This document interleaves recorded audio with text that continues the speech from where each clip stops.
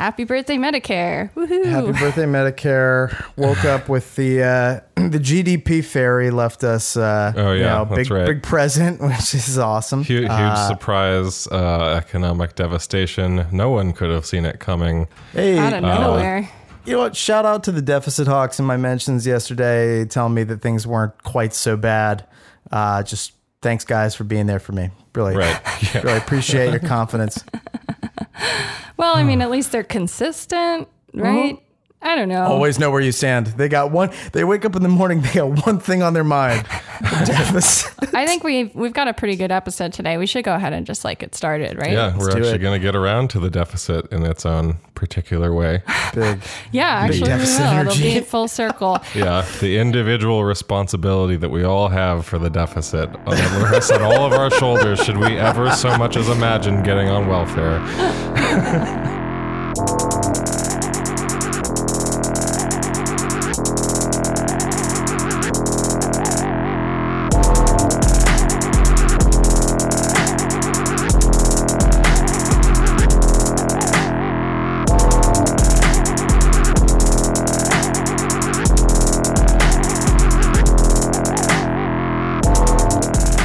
Welcome to the Death Panel. We've got a really packed episode today, but we also had an amazing patron episode earlier this week. If you want to get access to the weekly bonus episode, go ahead and become a patron and support the show at patreon.com/deathpanelpod. Mm-hmm. This week's Patreon episode, we actually discussed how anti-vaxxer and COVID grifter Zach Bush, MD, triple board certified. God. How his ideas ended up front and center in the art world through Annika Yee. Then we took a close look at welfare reform architect Lawrence Mead. If you like this episode, highly recommend going back and checking out Mondays because it dovetails nicely, Mm-hmm. shall we Larry say. Mead after hours. Right. Yeah. Mm-hmm. Yeah. So the leaked document that we talked about last Thursday was just the draft of the DNC platform. For background, a DNC panel on Monday voted down an amendment that would have inserted a plank into their platform supporting Medicare for All. It was actually introduced by friend of the panel, longtime single-payer advocate Michael Leidy, who was also one of our guests for Medicare for All Week. DNC Platform Committee rejected the amendment by a vote of 36 to 125 over a Zoom meeting. I like to say we sort of called that one. I think in the episode, we're like, this is a draft, but probably don't expect this to get much better. And, unsurprisingly, right, this is there's not vote whipping going on this. There's not a lot of sort of concerted activity to flip votes. There's not really sort of credible threats, to damage the party in some way if this doesn't get into the platform. It's sort of a, perfunctory, we tried. And this is, clearly the party leadership has no interest in, during pandemic, doing something that would help millions of people and which has or be popular 70% support. I think all of the amazing tables that are just here are the things that the Democratic Party voted down, and here is the level of current national popular support for them. And it's right. Is the crisis in American democracy a one-party thing or a two-party thing? You know what? Two-party thing. Absolutely a obviously. Two-party thing. Yeah. Oh, yeah. The most bipartisan consensus in history is that they're I love when we can really all come together on on saying fuck you to millions of people. It's so heartwarming. Yeah. I mean, I think it's telling what else got voted down as well, which was expanding Medicare to children, dropping the Medicare eligibility age to 55, and legalizing marijuana. From what was in the draft, which was 60, which was really funny because the 2016 Democratic Party platform, 55. As Bill pointed out on Twitter, was the 2016 platform suggested that they would try to lower the Medicare eligibility age to 55, and this one, which is, again, going to be talked about as the most progressive party platform in Democratic Party history. Standing athwart history saying, go back. Yeah. Stands up for history saying, maybe that's why we lost in 2016 is that people, I think people can swallow 60, maybe not 55. You know, maybe 55 is just a fringe too far. Our generous ideas about healthcare are too generous. That's why we lost. We have to make sure that we're only making sure that seniors are appreciated at age 60. If you start lowering the Medicare age, how will Golden Corral draw a line in the sand on their unlimited seniors bunch? Everyone could get seniors pricing. When you're 57, you're not ready to like accept the responsibility that comes with being on the dole. You're just not. Yeah. You know? Listen, they say that, you know, 60 is, you know, 60 is the new 50 or whatever, like, and thus we can't give you you're going to get your AARP magazine, but that's about it. Yeah. You know, the minimum age to join AARP is actually 35. Oh, yeah, no. They're really interested in us. They want us, and we don't want them because they're not doing anything to help us on this. Nor apparently are any of the major union leaders on the DNC platform committee. Thanks so much, Mary Kay Henry, Randy Weingarten. Really appreciate this. I mean, we should talk about this because obviously, you know, we can like sort of joke this away as this like preordained thing that like was likely to happen, but I think that there is. You know, like we've been talking about this a little bit off mic as like this sort of like there's a fundamental problem happening in here when, so for example, you know, like the like suggestion to include an amendment that would put Medicare for all, like support for Medicare for all legislation as a plank of the DNC party platform was advanced by Michael Leidy, who as Bea mentioned, has been on the show before and who was part of Medicare for All Week that we did back in February, which if you're a newer listener, I suggest going back and checking that out if you're just like curious to learn some things about Medicare for All. Obviously, I will say that not only because of the pandemic, but for a number of other factors, including the fact that like the Sanders campaign was still going on at that time, it's a very different like Medicare for All Week happened in a very different political environment. Yeah, like a completely different world. But the labor union leaders like voting against it is sort of like one thing, and that it's that's absolutely disappointing, especially because publicly speaking, a lot of those unions that they represent specifically several of them did specifically support Medicare for All. Mary Kay Henry in particular. Right. But like, you know, like 135 people or something? 125 people. Right. There's like 125 people. You know, I'm happy that like, you know, people like Michael Leidy or like Abdullah Sayed were in that and were the type of people who would advance and sort of like argue for Medicare for all, but there's still a fundamental disconnect, which is that there's not any like, and this unfortunately this is something that is like just obvious if you know anything about the way that these party platforms are done or these parties are run in general, but there is not like an actual like the voices of like people who actually like need these things, you know, are just categorically not included in these conversations. Yeah. I mean, like if you look at the list of people who are voting, it's like lots of like former Southern congressional representatives or like, you know, as we mentioned, like the presidents and officers of both AFT, NEA, and SEIU all voted no for this.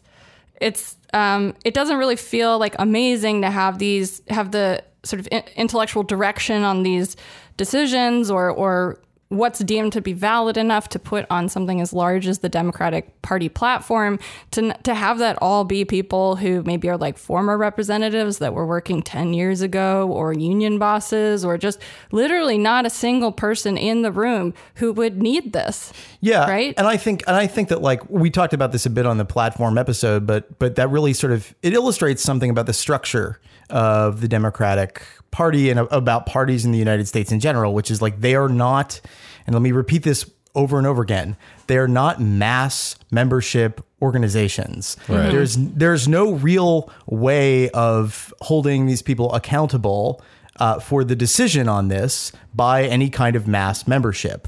And so like really what is binding them even to do something that's incredibly politically popular? Nothing.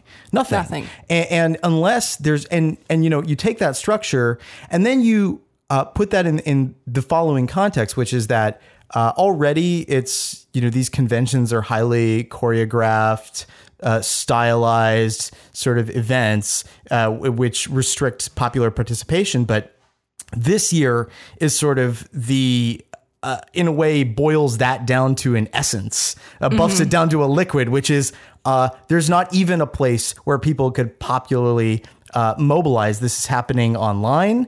It's happening weeks before the actual physical convention, which will be in very limited form, comes to my home city of Milwaukee. And there's like any possibility for people disrupting this process it wasn't completely eliminated. I'm not saying that there weren't things that could have been done. I think that there were. And, I'll ultimately, I think when an autopsy of this is done, we should find out what those were. Yeah. But they were really clamped down on. And I think the party sort of played this in a very sort of classic way, which is like, oh, we'll embargo the text of this platform on which people are supposed to like debate and vote and like make amendments until very, very close to the meeting where it's supposed to happen. I mean, it's really just classic stuff that you see sort of all the time in these parties. And again, it goes back to the fact that like, I guess sort of respect to some extent the position of like, the dirty break position on like moving in, renting the Democratic Party's ballot line for the left and like then gradually, sort of like reforming it from within. But I mean, I think we should be really honest that there are real structural things about what an American political party is that make that prospect or that project, and it just completely complicate that proposal. And I think really requires sort of reimagining of the mass base of politics. I think we also have like a real problem with sort of limits to the political imagination, even within the left on healthcare issues to a certain extent. I mean, this is making me sort of reflect on even how, even in the 2016 cycle and then up until like, kind of as just the primary was getting started, the sort of like broad understanding and definition of Medicare for all didn't even like really include long-term care really until like when Jayapal's people introduced a bill in the House that included long-term care specifically, which is like such a core tenet. Because as we sort of have talked about endlessly, like, there's literally no, in my mind, it's like, it's so blinkered and ridiculous to think that you could introduce some sort of like national, full federal single payer health system without care, right? But not long-term care, and leave that out, and then it'll just basically be like, okay, great. So we're gonna take you from cradle to, and then we'll drop you off near your grave. But then, you're on the hook for that, and like I guess here's what I'm saying basically is that I can assume, for example, that like because it was sort of like a debate and like a sort of fight to begin with as to whether like long-term care was incorporated into single payer or into what Medicare for all should be understood as, right? Right. I can assume that there are, and I'm not saying I've like seen them or no, but I'm just saying I can assume that there are some people who, since like basically every like angle has been taken under the sun to like dissect the like the Sanders campaign and the sort of ambitions of the left, I can assume that like there are some people who think that maybe that was like an issue.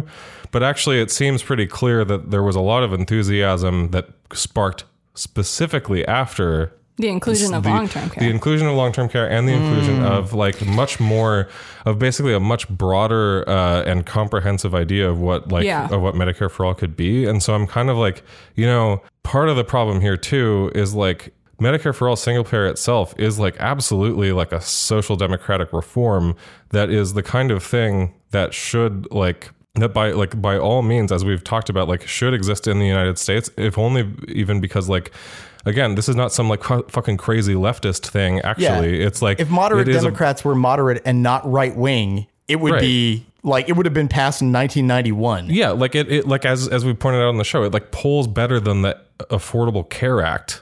You know what I mean? Right. And so like let that sink in when you celebrate these things. But so like, I think in some ways, I think that maybe this conversation won't even be able to necessarily fundamentally change until there's like actually a much more broader, like coordinated vision far beyond Medicare for all, so that it doesn't end up to this point where kind of like it goes up to like the meeting comes and like as we've mentioned, like there's not even an effort to whip votes, and instead sort of, you know, someone who's been fighting for Medicare for all for like 40 years, right?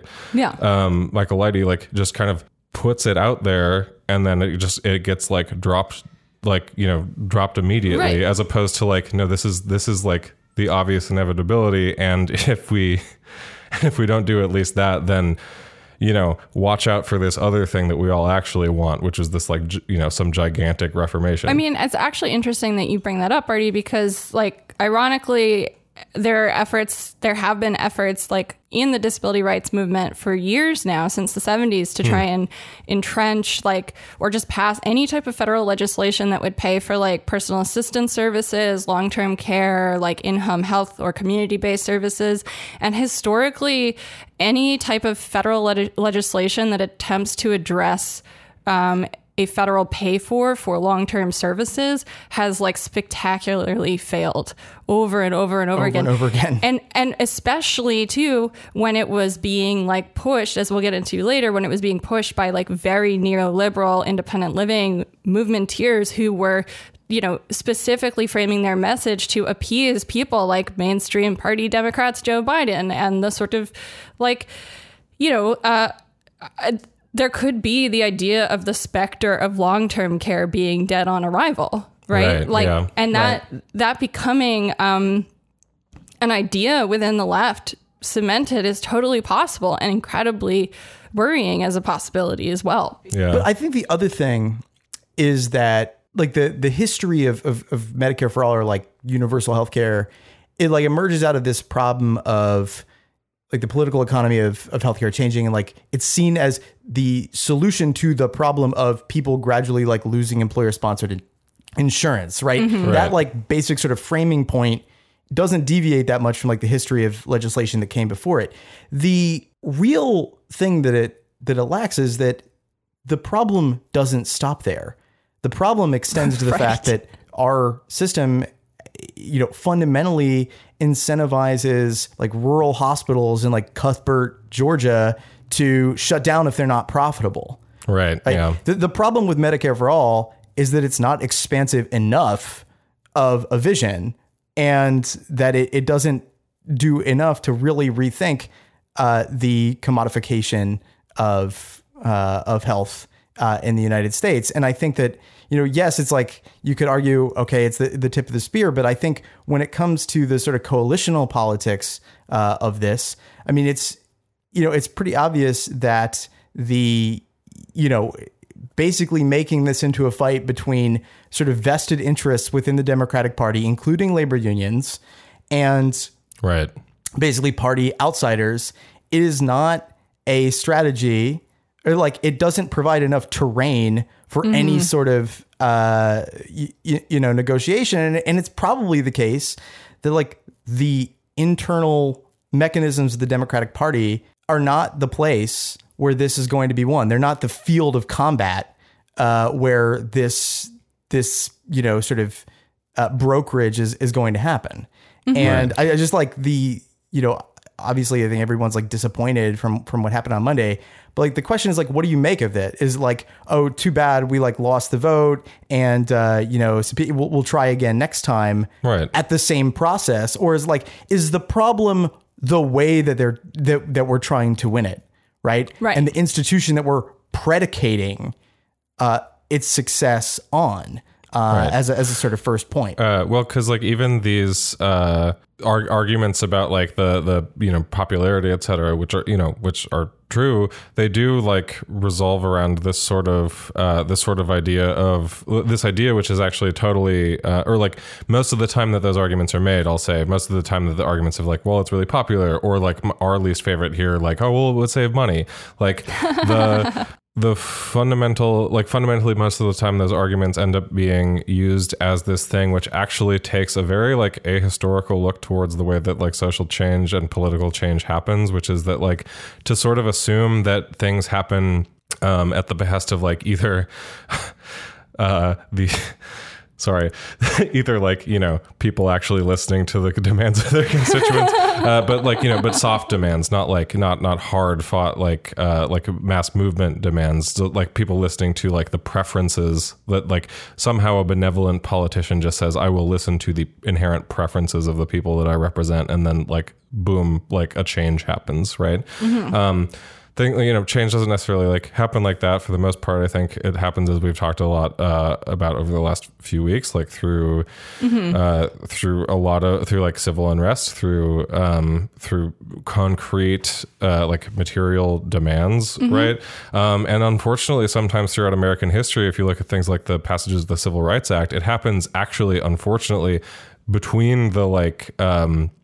And this is kind of the thing that maybe in terms of like whether we call it like it being like limited in like social democratic scope or limited in terms of like actually in some ways, despite being called far leftist, being in some senses like having the horizon of possibility, being relatively reformist actually, even though the change would be so fundamental and transformational from having Medicare for all. But like that's why maybe that framework actually echoes in some ways some of the unfortunate, like for instance, like some of the unfortunate reality of the ways that like other types of like political change have happened in the past, which is like, if you think about, I think I've told the story on the show before, but like the Civil Rights Act, for example, some of the conversations that happened around that were literally things like, there's a story about MLK speaking to like JFK on the phone about, I think it's the Poor People's Campaign at that time or before.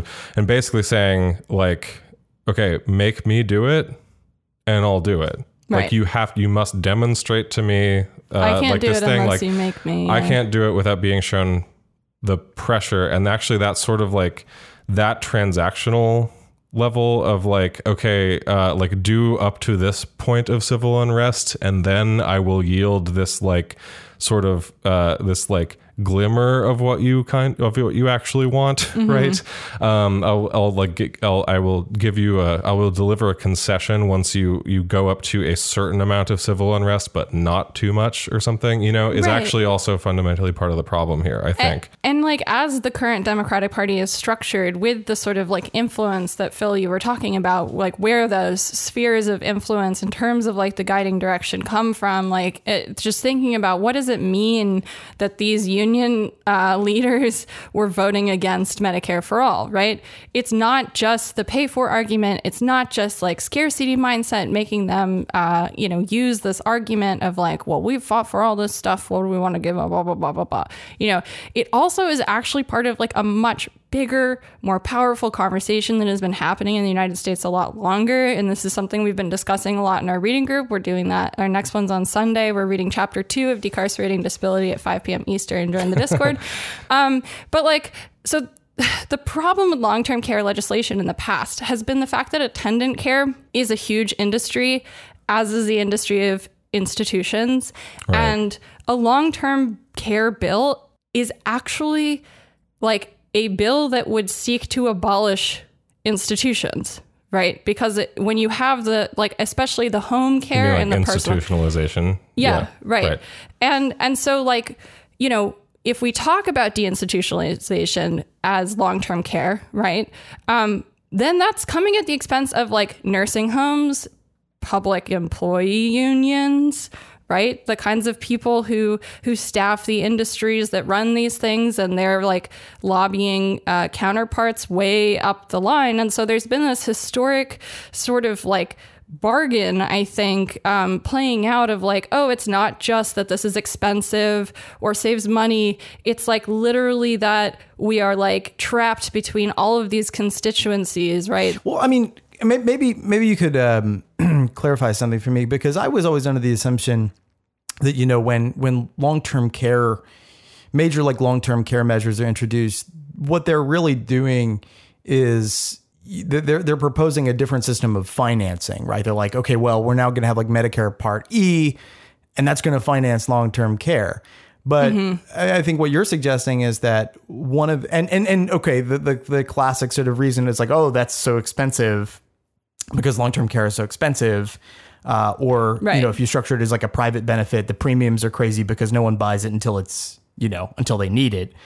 But I think what you're saying is that it's not just like the cost or the pay for canard that is the obstacle here, but there's an industry that whose survival depends on the current financing structure. And if you were to really massively change the way that the financing worked, they would be diminished. Is that right? Yeah, and that it's not just the pay for in the sense of like the final bill and the metaphorical taxpayers ledger or whatever. Like the people who are like at the table are also considering the influence of deinstitutionalization on the like union counterparts. Like if we do community-based attendant care, like if we push for the same like crappy long-term care bill they tried to get passed in 1999, right? That would like affect SEIU employees. That would affect all sorts of public sector unions. That would affect people like the guy who owns the most long-term care centers like in the United States.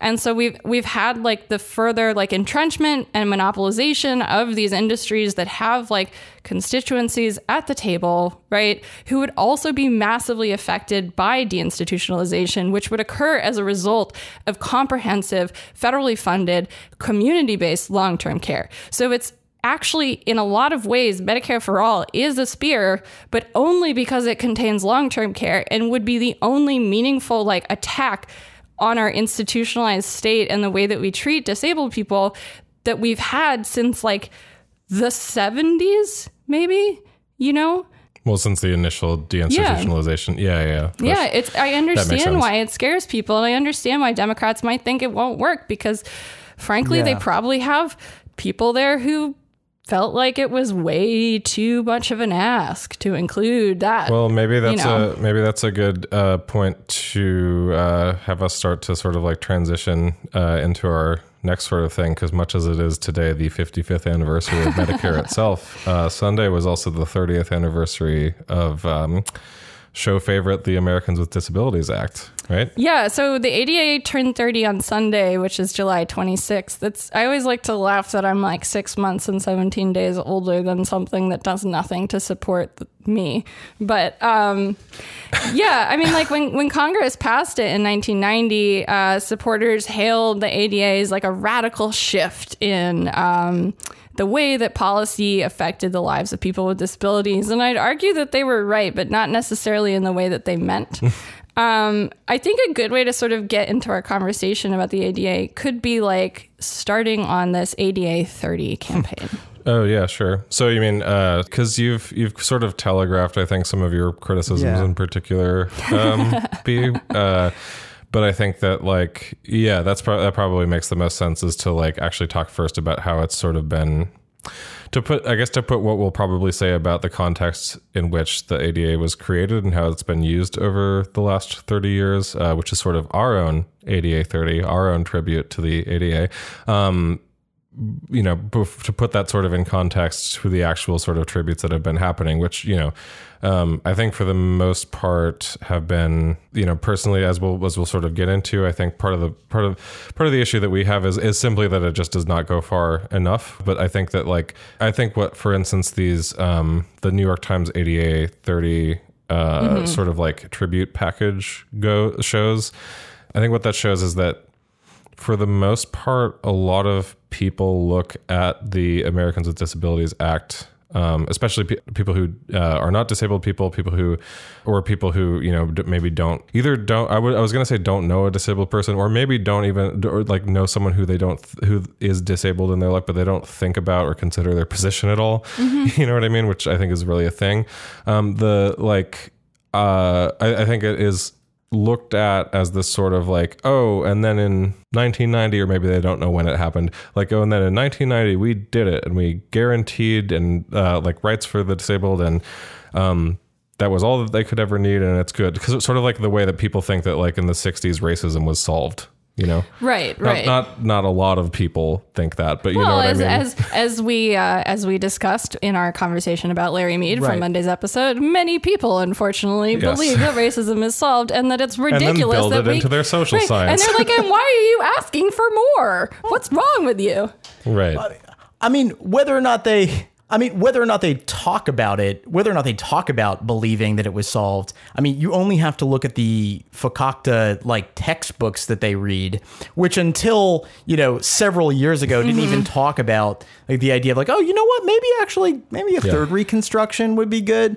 I mean, it's just like, it really is talked about as like triumphalist. And it's like, so you don't even have to like consciously think that, but everything, the socialization process, especially for white middle class, people, is like, oh yeah, well, right, yeah, definitely. Good. There's a lot of like social reproduction of the end of history.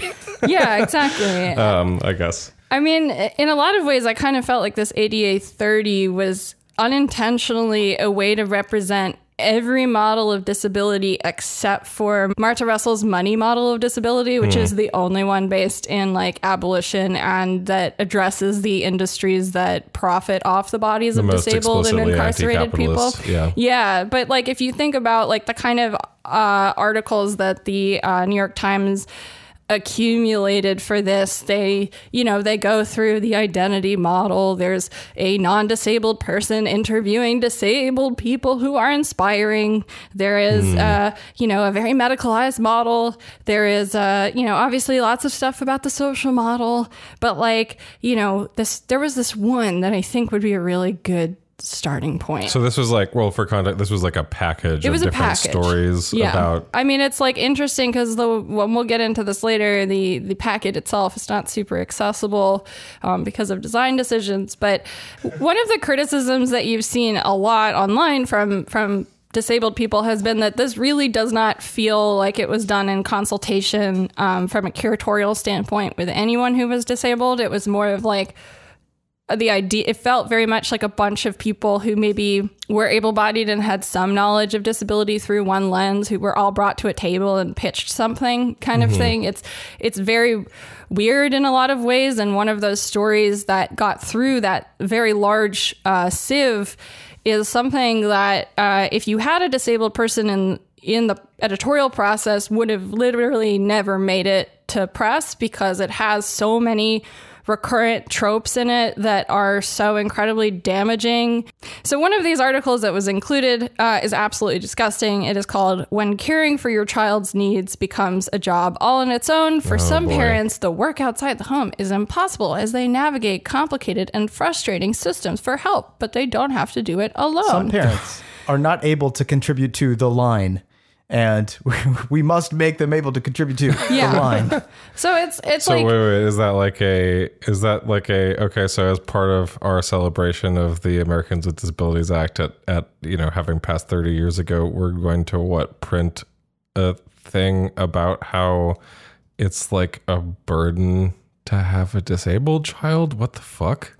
Legitimately, I mean, I know it's not that it's really actually not that surprising, but it reminds me of the thing that they published a while ago, which was the sort of what was it? There was that op-ed that they, or not op-ed, there was that like romance column or whatever that they published where they did, the headline was like, is it okay to is it okay to break up with this guy because he has Crohn's disease and might become more disabled later? Exactly. And the advice columnist was like, "Sweetie, you do you. It was not on you to accept a burden when you were looking for a romantic partner." Blah, blah, blah. That one. Oh, good. Lovely. Yeah, so this is in that vein.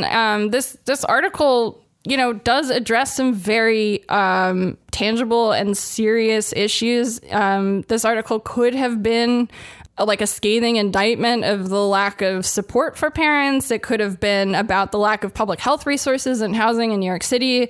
It should probably be about the pillaging of municipal budgets by police departments and other bootlickers, while public education and health departments are just left to starve under unnecessary austerity. But instead, it details actually just the emotional difficulties of being a parent of a child with disabilities, and makes an equivalency that if you have disabled children, you will probably be poor and homeless. Yeah, the singular quality of the New York Times article is at the end of the article, you feel vaguely bad about something, but you're not sure at all what one. It's like the end of every New York Times article is like you look over at your sort of also put upon partner as you scarf down very nice muffins and orange juice, and you're just like, well, yeah. What could possibly be done? I mean, they give you such lines as parents of children with disabilities often face an agonizing choice, working outside the home or caring for their children. Well, let's say you're sitting with your partner in your Connecticut mansion, drinking your orange juice, and you turn to your partner and you say, oh, maybe that's why Lisa's been so, late to work recently, because her child has ADHD. She probably shouldn't be working. Maybe she's the one I should lay off next, right? I mean, honestly, this frames this as a legitimate choice that a working parent for a child with disabilities is somehow choosing to not care for their child and to work instead. And that's on the individual and has absolutely nothing to do with the political economy or entrenched ableism or anything like that. And it frames it as often these people try to juggle working. And they just can't. Right. Because disabilities are too hard. So just to make this a little more concrete, can I read you guys some quotes from the text? Please, yeah. So yeah. I want to tell you guys about a woman who is identified with the last name Williams, who is 46 and lives in Brooklyn and is currently houseless. She says, these last 2 years have been the most horrific of my life. Mrs. Williams' son, Rashid, 15, and her twins, Isis and Adonis, are nonverbal. The twins are also incontinent. In 2018, they were evicted from their Brooklyn apartment. The co-op board gave several reasons, among them that Isis, who had been playing with a faucet in the apartment, caused a flood in the building. Shakima, 26, her oldest daughter, said she believed the eviction was illegal and the faucet was faulty. After losing the apartment, and running out of money for hotels, the family entered the city's shelter system. Miss Williams said she had a hard time seeing a way out, a weight that in turn has affected her ability to press for help. The emotional and physical fatigue that parents experience along with work schedules makes it more difficult for them to meet with school officials who make critical decisions on class placements and financial supports for special education. The responsibility for care most often falls to mothers. More study is needed, but researchers have found that fathers sometimes have difficulty making a connection with their children with disabilities, often leaving the bulk of parental duties to mothers. Okay. So the entire premise of that paragraph really is what Artie said before, which is like, yes, your disabled child is the problem. It's not like blaming things on systems. It's not like, nope, that's what it says. Yep. Yeah. Good it blames God. failures in the system on I think it's really interesting. Like the problems that are identified here. Let's take the weird comment about teacher meetings, right? So it identifies the fact that, that financial support for special education is very difficult to achieve, right? And that it's very scarce, and that to do it, there is significant burdens and reporting requirements, which are difficult for single parents, especially when they have no childcare and they are working multiple jobs and have no home, right? But instead of framing that as why is it that the school is so underfunded that it cannot accommodate the needs of this mother who clearly has needs? Why is it that, we allow people like this to be without a home, right? Instead, It's but because she has these disabled children and it's difficult to care for them, she can't even go to the meetings that would get them what they need. Right. And it would seem that that set of parameters, which are just sort of assumed here, which are part of the sort of genetic code of this article, are very much inscribed within the legal framework that defines and reifies what disability is, how it functions in society, and what the relationship between the state and disabled people is, right? Yeah. So if that quote doesn't make it obvious enough that disabled people were not super involved in this process, I would like to bring up a thread posted by Liz Jackson, who works for disabledlist.org. So they put together lists of disabled people you could hire, resources, they do consulting. And so they had been hired by the New York Times to consult on accessibility for this series. And they started consulting with them in February to work on this package in particular. They raised a few issues about what was going on in terms of like the determination of like what was going to be the standard for making things accessible, particularly in terms of like alt text for images. And there was sort of the classic response of like, these cripples are asking for way too much, you know? And New York Times basically ghosted them, completely like ghosted these two people. Yeah.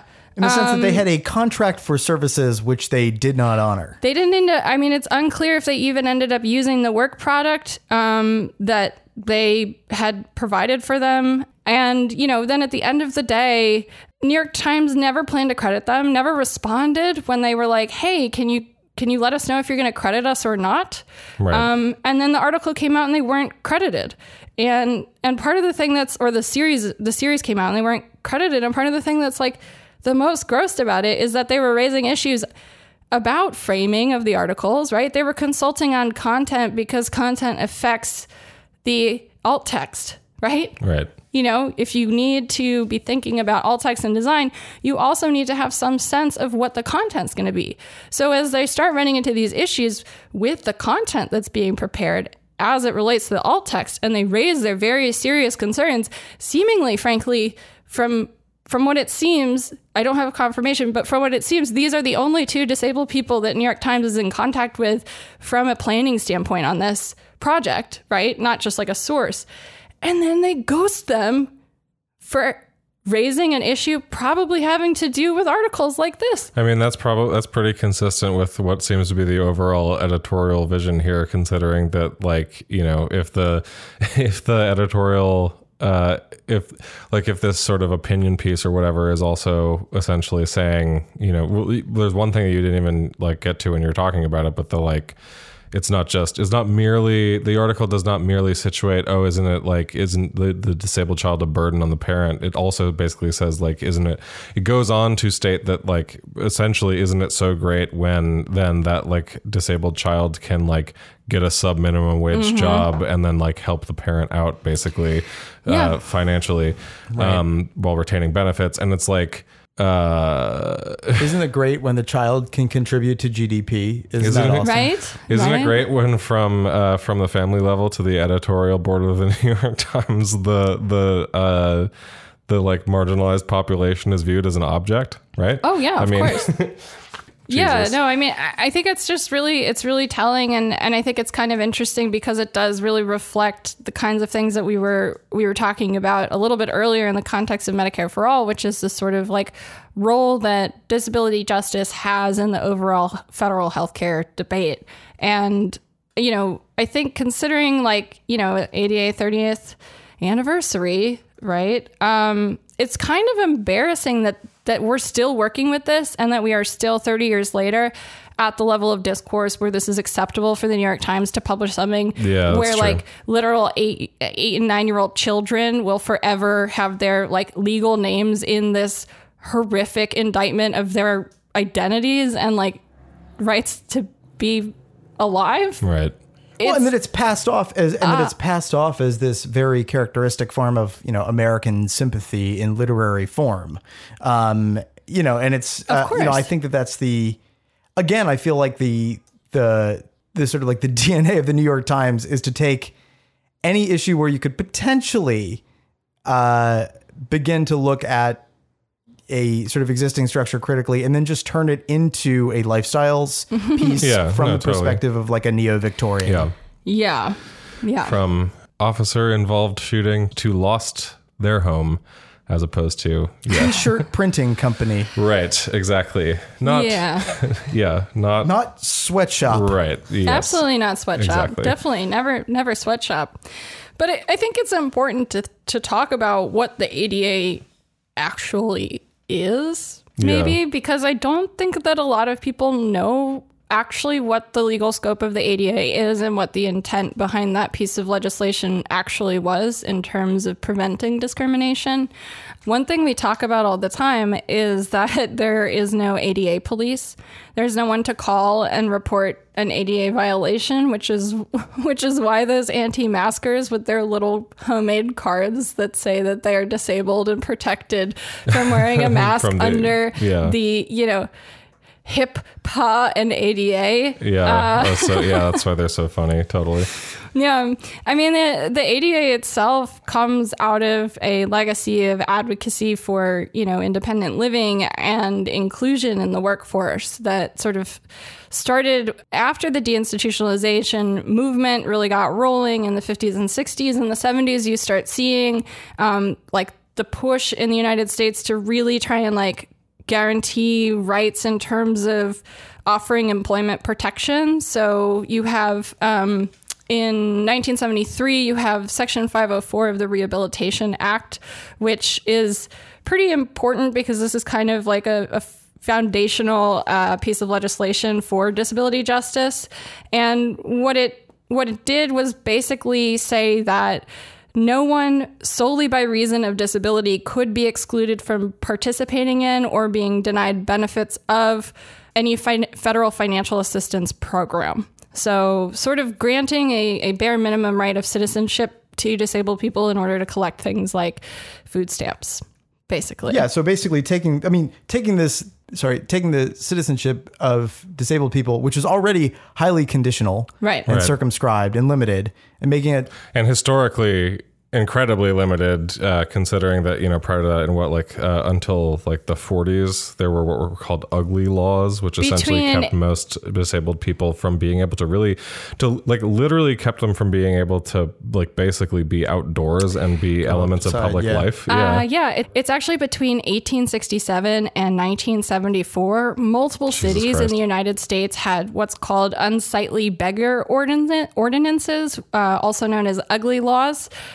which deemed it illegal for any person who is diseased, maimed, mutilated, or deformed in any way as to be unsightly or disgusting to expose themselves to public view, which in practice was used as justification to continue to incarcerate disabled people in institutional facilities and out of public view. It was literally illegal to be like an amputee in public in certain cities until 1974 if you weren't covering the limb that had been affected. Right. So, the sort of demand on respectability, the demand to have disabled people be made fully invisible from general public society has been at the core of sort of the foundations of our social state in the United States, really through the 70s. And so what a lot of these laws that have been sort of framed as a way to protect disabled people from literally anything that could possibly put them in danger are more actually addressing these laws of strict isolation and discrimination. Mm-hmm. As well as trying to facilitate the translation of that population, which is seen as sort of a surplus population that only provides value to GDP in terms of how it supports the industries that care for them, which then in turn provide GDP, right?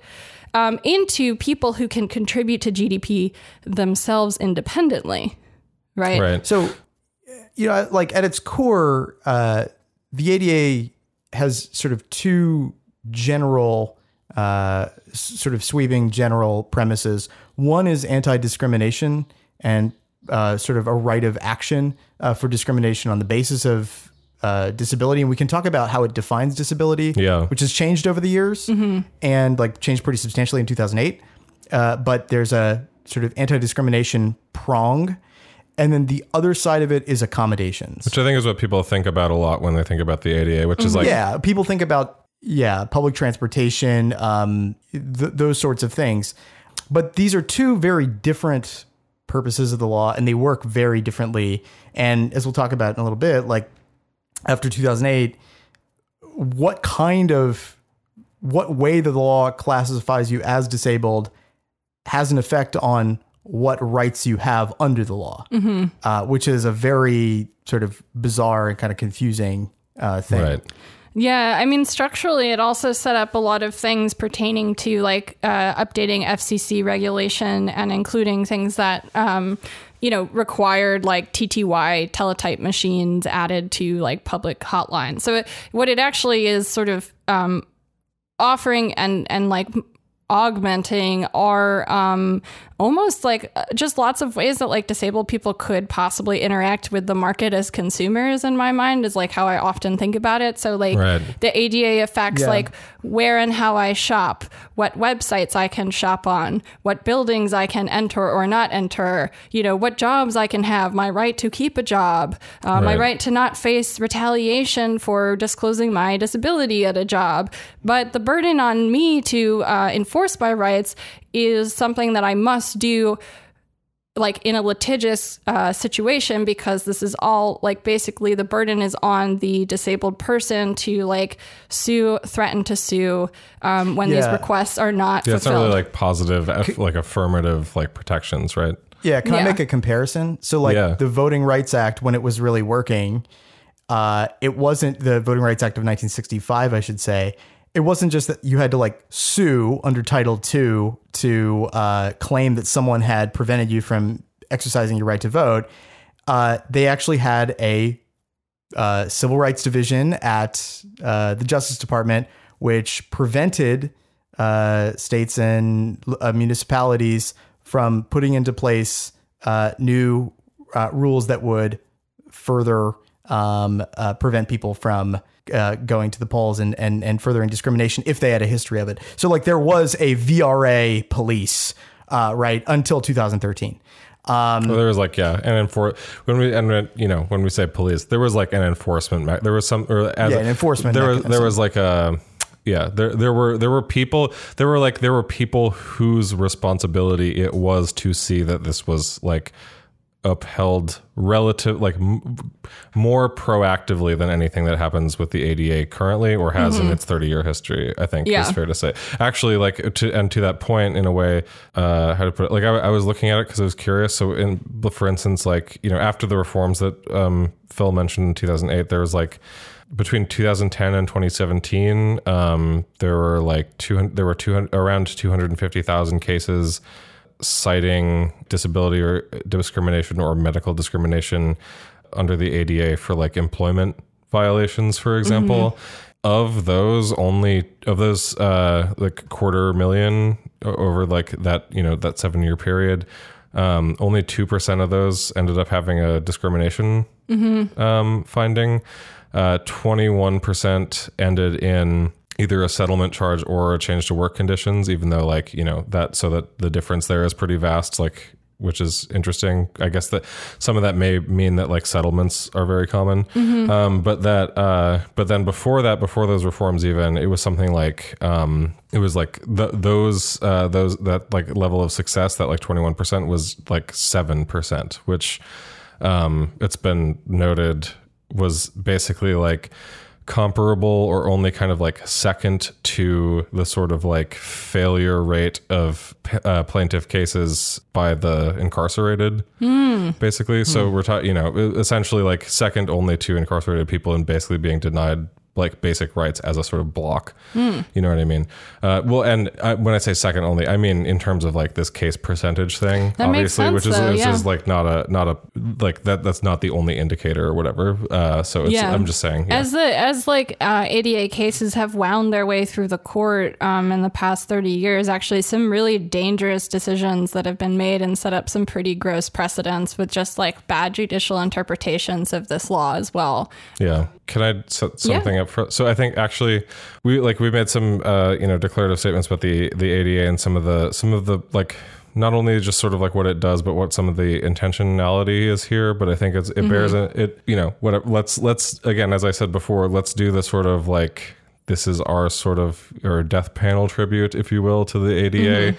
I think to look at the context in which it was initially passed is actually really telling. Not only some of the stuff that Bea brought up before with the sort of prevailing and pre-existing history with like Section 504 and how the sort of decarceration movement was done in like the decades prior as the sort of like, interestingly like sort of paternalistic gesture, I guess, by the state is how it's interpreted by a lot of scholars. But there's a disconnect, I think, between how the law is often talked about and how it was sort of talked about initially, which actually I think since we started with the conversation about Medicare for All, I think does kind of parts of this come full circle into stuff that we have talked about a lot in a really interesting way and are maybe instructive for some things going forward. Because, for example, because the ADA is about, civil rights protections for disabled people.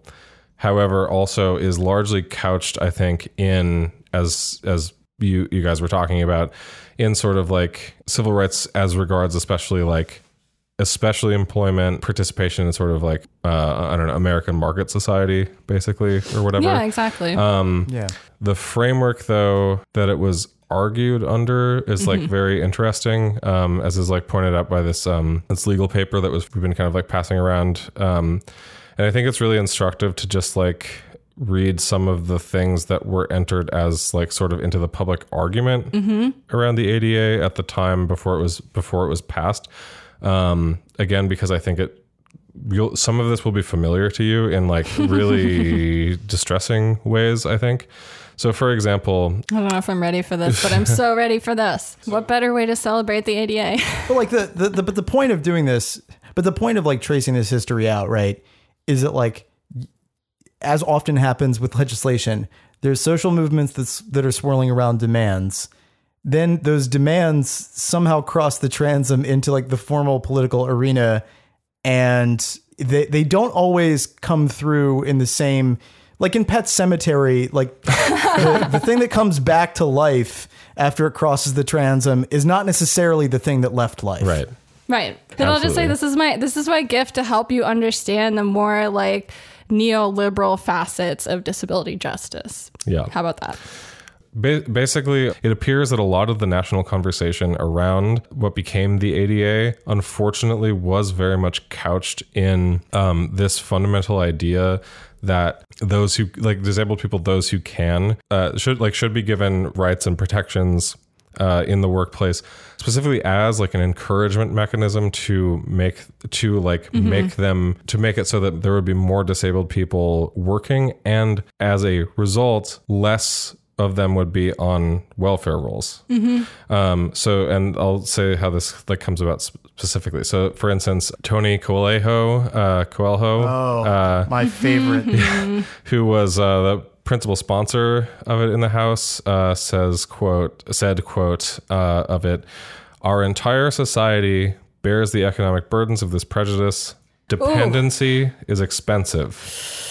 It increases benefit entitlements and decreases productive capacity sorely needed by the American economy." That's like the most 1988 thing I've ever heard besides like Back to the Future 2. Yeah.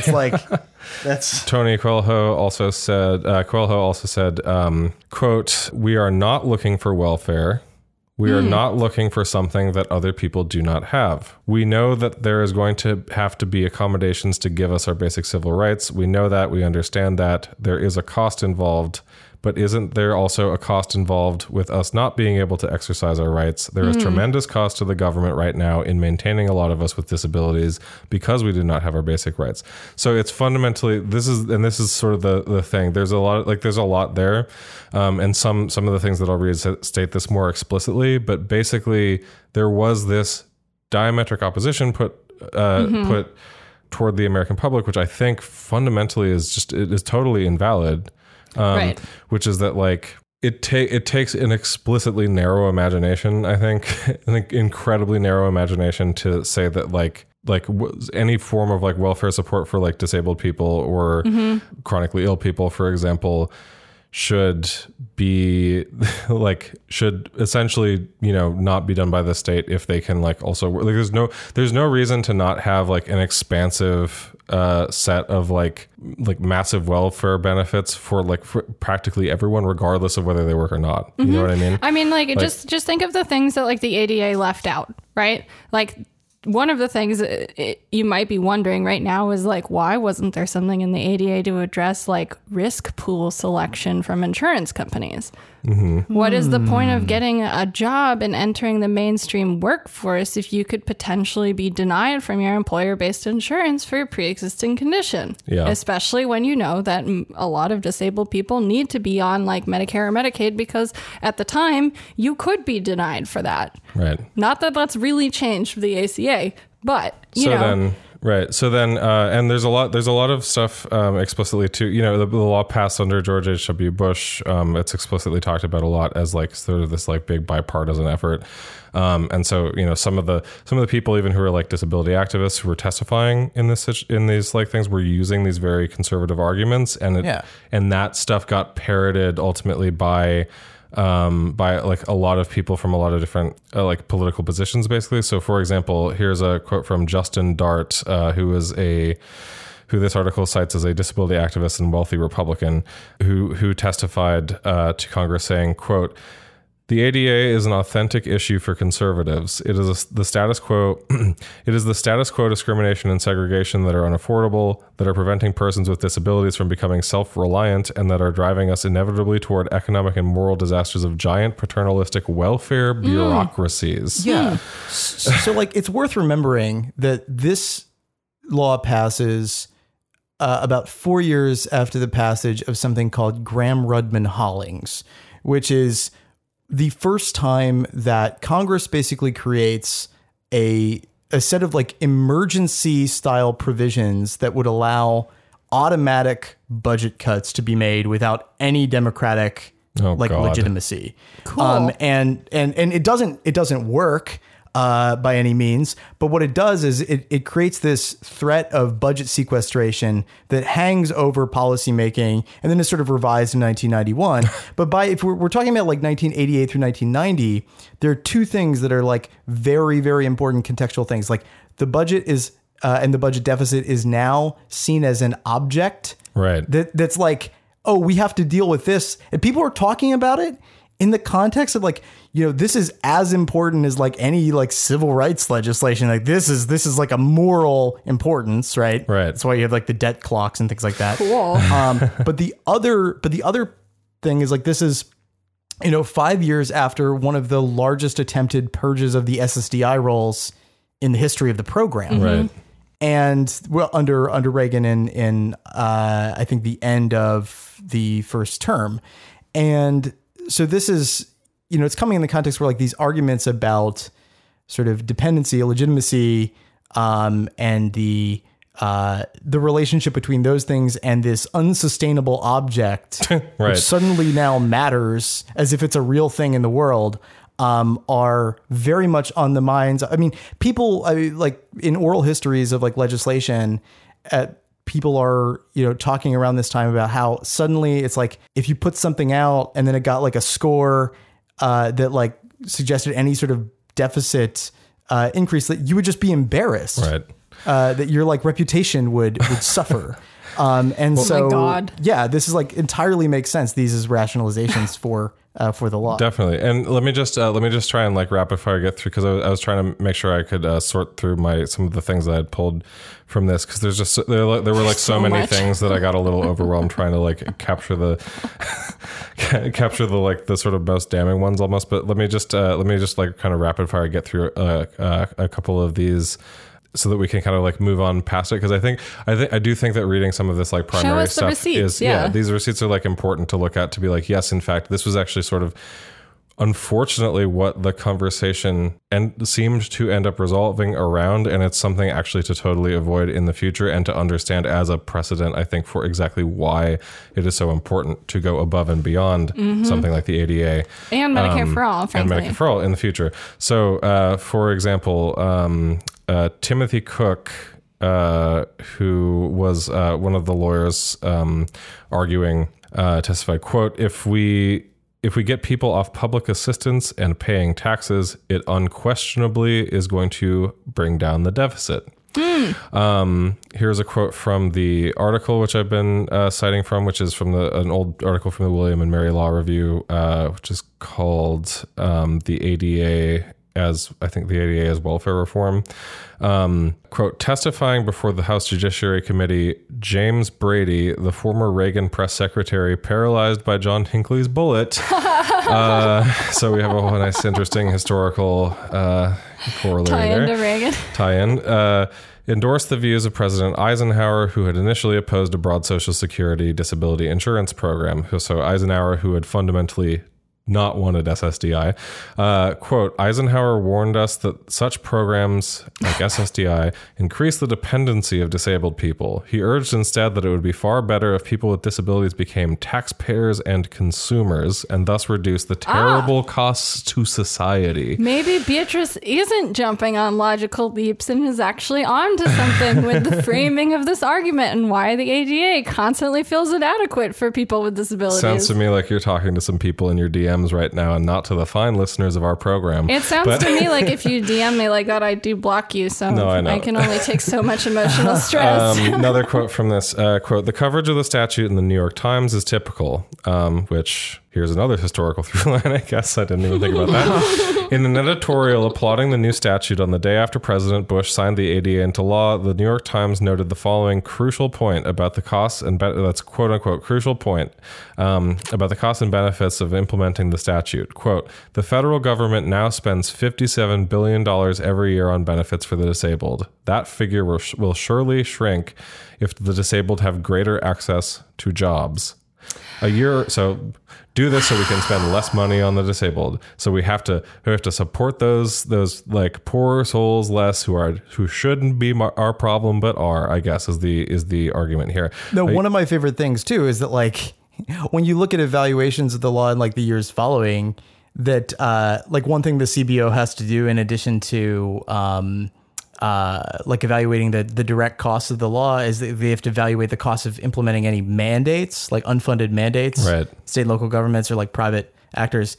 And like notably in like the 2008 CBO report on the amendments, it's like, Congress isn't requiring really any mandates enough to warrant us even doing the analysis. Oh my God. Which gives you a sense of how weak the enforcement is. Interesting. Wow. So it continues, quote, a year earlier, while the ADA bill was pending on the Senate floor, the Times ran an op-ed by James Brady entitled Save Money, Help the Disabled. In that piece, also, this will sound very familiar to you, unfortunately, if you are a Medicare for All person. Yeah.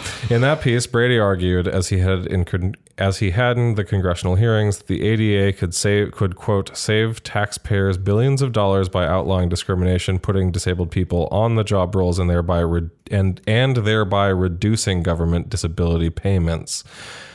Unquote. Cool. After the Senate passed the legislation, the Times ran a letter to the editor written by Tom Harkin headed "How to Help the Disabled Pay Their Own Way."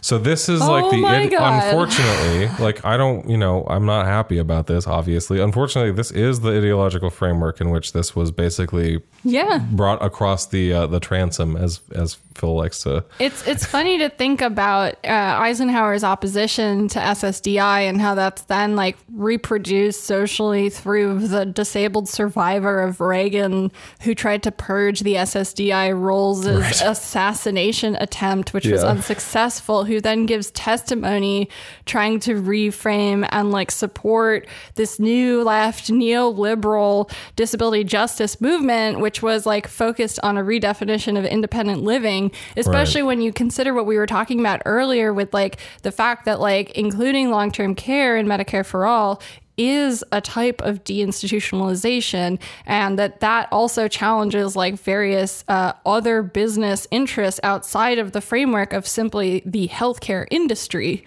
Right. Yeah. It touches on so much. I mean, one of the things we've been talking about in Reading Group is the point of like how SSDI did so much to advance deinstitutionalization that it's like almost more effective than the policy changes that went in to try and regulate deinstitutionalization. Right. it's absolutely amazing to just think about like how this framework fits into so many things. It starts to feel like, okay, yeah, you could say that like healthcare is an industry or whatever, but like healthcare and capitalism are completely intertwined. Right. There is no separation for it. Like if in a lot of ways, like all of these industries tie together to just prepare people to be workers, whether they're landlords or doctors or hospitals or prisons, right? These are all like components of capitalism that are there to like interface with public health to perpetuate the social reproduction of the workforce. Right. So like, the sort of structural barriers to people with disabilities don't just represent structural barriers for the like class of people who are surplus population. It also like extends those structural barriers to the working class because it provides such an example of precarity that it's like motivating to maintain like your ability to remain in the workforce, because the alternative is like they make it look worse and worse. Yeah. Right? I also want to point out that I think this fundamental framework too, the idea, for example, of especially like the idea of like setting up a binary of like these two things opposed to each other, which is like, welfare support, like fundamental like support for the disabled and like, the versus protecting like the disabled from discrimination in the workforce, or protecting their ability to become part of like the working class or workers, right? Like those, I think that binary actually to me, I want to like just kind of circle back and make more explicit the thing we were mentioning with Medicare for All, which is that like all the times that we have sort of made fun of the pay for argument with Medicare for All, like in part, this is why actually, like the idea, and we've been explicit about this, but to like tie it together, actually, like we've been explicit about this in the past, but to tie it together in this context, like when you do the thing of saying, so Medicare for All, and here's the financing plan, and and you foreground, that it's going to save money, as opposed to things like, there is a political demand for it, and also it is like sort of basically a moral necessity, and and like also we could do this. Wouldn't this be a better way to do things? All the other arguments. Right. When you foreground that economic argument of, and it's going to be cheaper, you also set essentially the expectation that can lead to fundamentally the program breaking down in the future. Because let's say actually that, actually as Tim Faust pointed out in his book, Health Justice Now, and as I've seen others pointed out in the past, if like we pass Medicare for All, and like more people suddenly like used healthcare, and actually the calculation was like a bit different, and it wasn't, overall quote unquote cheaper, even though if it was all done through federal dollars, it would just be meaningless, basically. You know what I mean?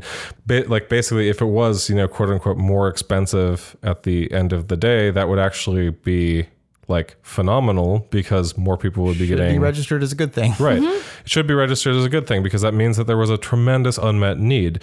But then like the making it about like it will be cheaper, like, wow, let's my what I guess I'm saying is like it's fundamentally just really, it's really kind of sad that it's been 30 years since the ADA. We have had there are significant changes that were done, as we've mentioned, in 2008, but that like some of the significant advancements that could have happened in terms of both increased welfare for disabled people, and in terms of like increased civil rights protections for disabled people, have not been done.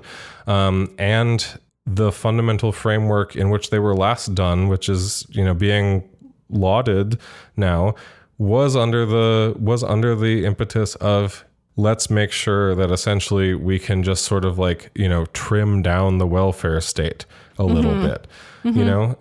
It's frustrating. It is, and like to tie it back into the point I was making earlier about like it's a really oppressive social framework to be growing up as an adult, to like only exist as an adult with a disability, right? Because that puts you in a fiscal framework that's incredibly restrictive and changes the way that you interface with the whole world, the way you think about your body. Like you could say that I've been a medicalized body since I was 19, but you could also say that I've been like a fiscalized body that exists.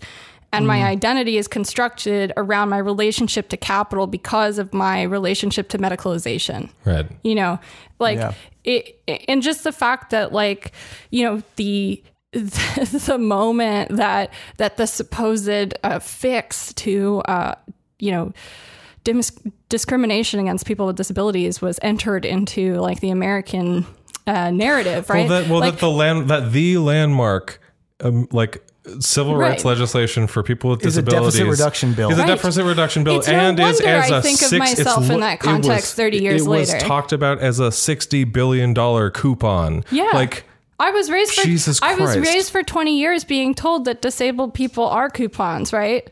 What if, I just keep thinking of different pieces of legislation, like the Civil Rights and Deficit Reduction Acts, the Voting Rights and Deficit Reduction Act. Right. So, we're simply spending too much on police force. How to put it? The water bill is too high for all of these police to be just running around and like gunning down civil rights protesters with like huge heavy water cannons. Like we simply must cut the disastrous spending on less lethal weapons. Right, exactly. The War Production and Deficit Reduction Act. We need to win the war, but only like we'll allow them to invade if we can't fix the deficit. I mean, and this is where it's going to have to be that way. This is where reformism starts to become dangerous, because if you think about like starts to.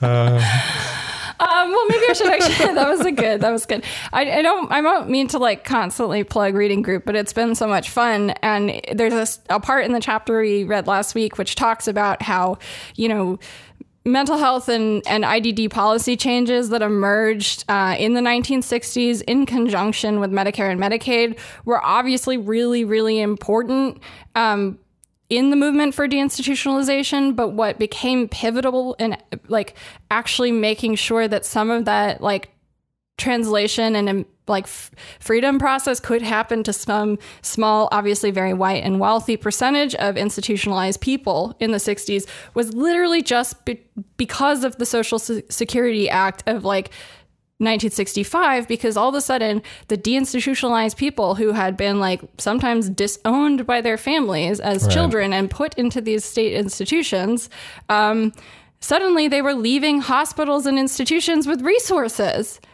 versus just being put out on the street, right? And the attachment of resources to the identity of the deinstitutionalized person was key in ensuring that people were able to remain deinstitutionalized, which is one of the critiques that obviously we get into in a lot of these discussions, is that largely calling the United States deinstitutionalized is kind of like a misnomer, because a lot of that population was just kind of translated right over into mass incarceration. Recategorized. Right. And what happens to prisoners when they are released? They are not released with funds that are attached to their identity to help them, like, you know, be supported in their community. No. They're released with surveillance. And so then we've not only continued institutionalization, we've criminalized and monetized institutionalization in a way that's like so much more complex than ever before, right? Yeah. So if you tie people to funding that supports them, think of all of the different systems of capital you dismantle, right? It's kind of amazing.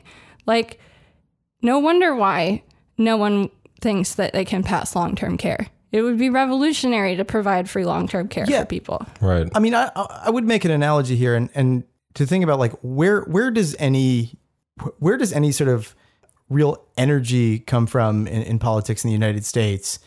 And the answer to that is it comes from groups of people who have not been incorporated into and co-opted by the very non-mass elite party structure. Yeah. Right. And if you think about the New Deal, for example, right, not that I take that as like, let me put it this way. I use that example because it is what a lot of sort of, social democrat or like, left liberal people take as the sort of Rosetta Stone for like what major change looks like.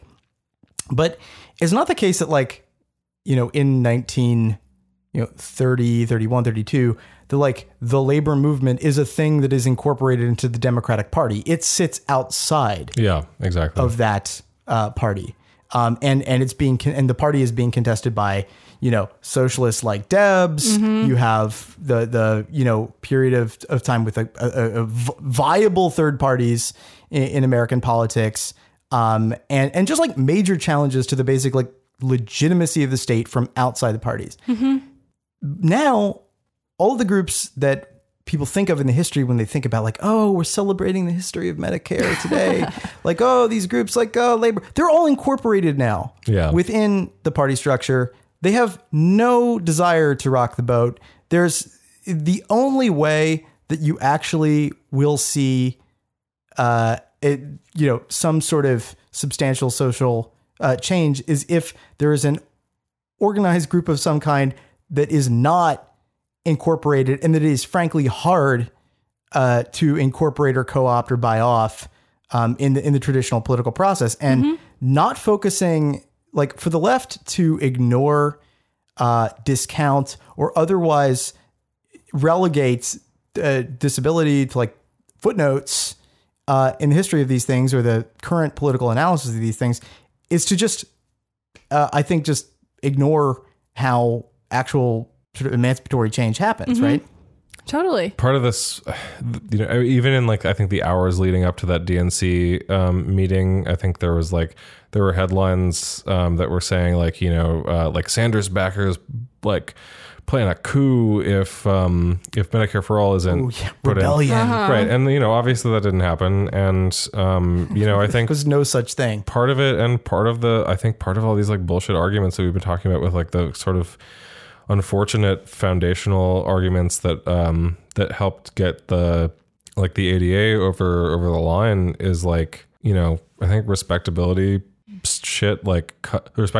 cuts deep and in ways that you don't necessarily like expect it to, whether it's like, I think the confines of, I think that so many of these things, like I keep looking at this and being like, okay, well, I get why this like seems like a respectable opinion or not opinion. I get why this seems like a respectable argument or something that you're, assuming could be like, well, look at this as like some sort of like apolitical, this should obviously happen, which, we're guilty of every once in a while too. But like, that's always going to end in like a complete, that only already couches stuff in like compromise. And whether it's just sort of saying like, well, that puts the focus almost always, I think, on looking at structures that we have around us as these like predetermined, like inflexible givens or something. Right. And then, maybe proposing, well, what if that given were this way? What if that given were slightly different, as opposed to just being like, well, no, why do we do this? Do we do this just because because previous generations did? Do we do this because like we've had this on the books for a while, like the whole Supreme Court precedent thing, for example? Like, do we do this because like the founders, because originalism? Do we do this because we have a pre-founder mentality and like our entire thing is just like, okay, I don't know, like wipe out and colonize everything? I don't know, like. It's just it's I don't that sorry this has gone off the rails, but I'm just like it's ridiculous. It's ridiculous to look at these things as absolutes. Right. It's true though. Well, I mean, it's sort of I hate to say this, but the thing that we do when we learn about what the law is and about what change is like, and I hate that word change. It's like, because it just ends up getting applied to these things which aren't. It ends up just being like a synonym for like public policy, which is horrible. Right. Right. Because what is public policy? It is a condensation of like class forces in like a legal instrument. But the thing that we do is we teach people like, okay, well, ultimately what you're doing is you're not really writing something new. You're amending a title that already exists somewhere. Right. Every like major sort of piece of legislation is just an amendation to an amendation to an amendation to an amendation to an amendation. Right. All the way back to the 19th century. You're just amending these sediments. Right. You're just like layering things on top. But like that's sedimentation. That's not like breaking through anything. It's not creating a new base of power in any way. And it's, I think that like the idea of radically like revising the basic idea of like, maybe there should be a structure within the Constitution that defines health or public health as something more than just like something that the state and local governments can do within their police powers. Right. Like it's not surprising to me that like health is used as a punitive thing, because the way that the only place it appears in the Constitution, and if you look at state constitutions, it's like it does appear as a paternalistic thing. Right. That's in like the sort of police powers. It's not meant to be, as it is in other national constitutions, anything about like what it means to like have rights or social rights. It is, I think for all of the people who are like, celebrate the, all these like distinctive American Western traditions of like liberty. It's like, have you ever read, Larry Mead, a like state constitution? These things are the most regressive, like forms of law, and like the positive like powers that the states have are punitive. And that is how we think about health in the United States. And like when you lose that sight of that, it's you just become, it doesn't matter how like big or substantial or costly, like, deficit increasing your reform is, you're a reformist. Right. You're not a reconstructionist. Right. I mean, that's such a good point. And maybe this is a good place to wrap. And just as a final thought, I'll leave you with, we talk about Medicaid spend downs all of the time, right? Why do people do Medicaid spend downs? Well, it's usually to access LTSS, like long-term care, right? Medicaid has one of the only money follows the person programs that provides access to community-based long-term care. So what does it say? Like, what does it say that people are willing to do a Medicaid spend down to get access to this only money follows the person like support, right? In our entire society, like, what does it say about any of these rules being true? Like, if the invisible hand of the market was real, wouldn't there be other things like this under those principles, right? Yeah. It's just, I think we need to be just like radically rethinking the context of why we pass policies. What is the effect? And this is what you talk about all the time, Phil. There's no way to measure the cruelty of a bill with a CBO score. You can't measure the benefits, the potential benefits to people's lives with a CBO score. All you can do... You actually have to like listen to people. Right. All you can do is you can take an identity group of some kind along whatever arbitrary guidelines you stake out, and you reduce their entire existence and their entire value to the state to a fiscal statistic, like to a fucking amount of money. And this is a conceptual problem. It's not it's a structural problem because we're allowing it to remain one. It's not a law of nature. Yeah, we're just not dealing with it squarely. But, happy birthday, ADA.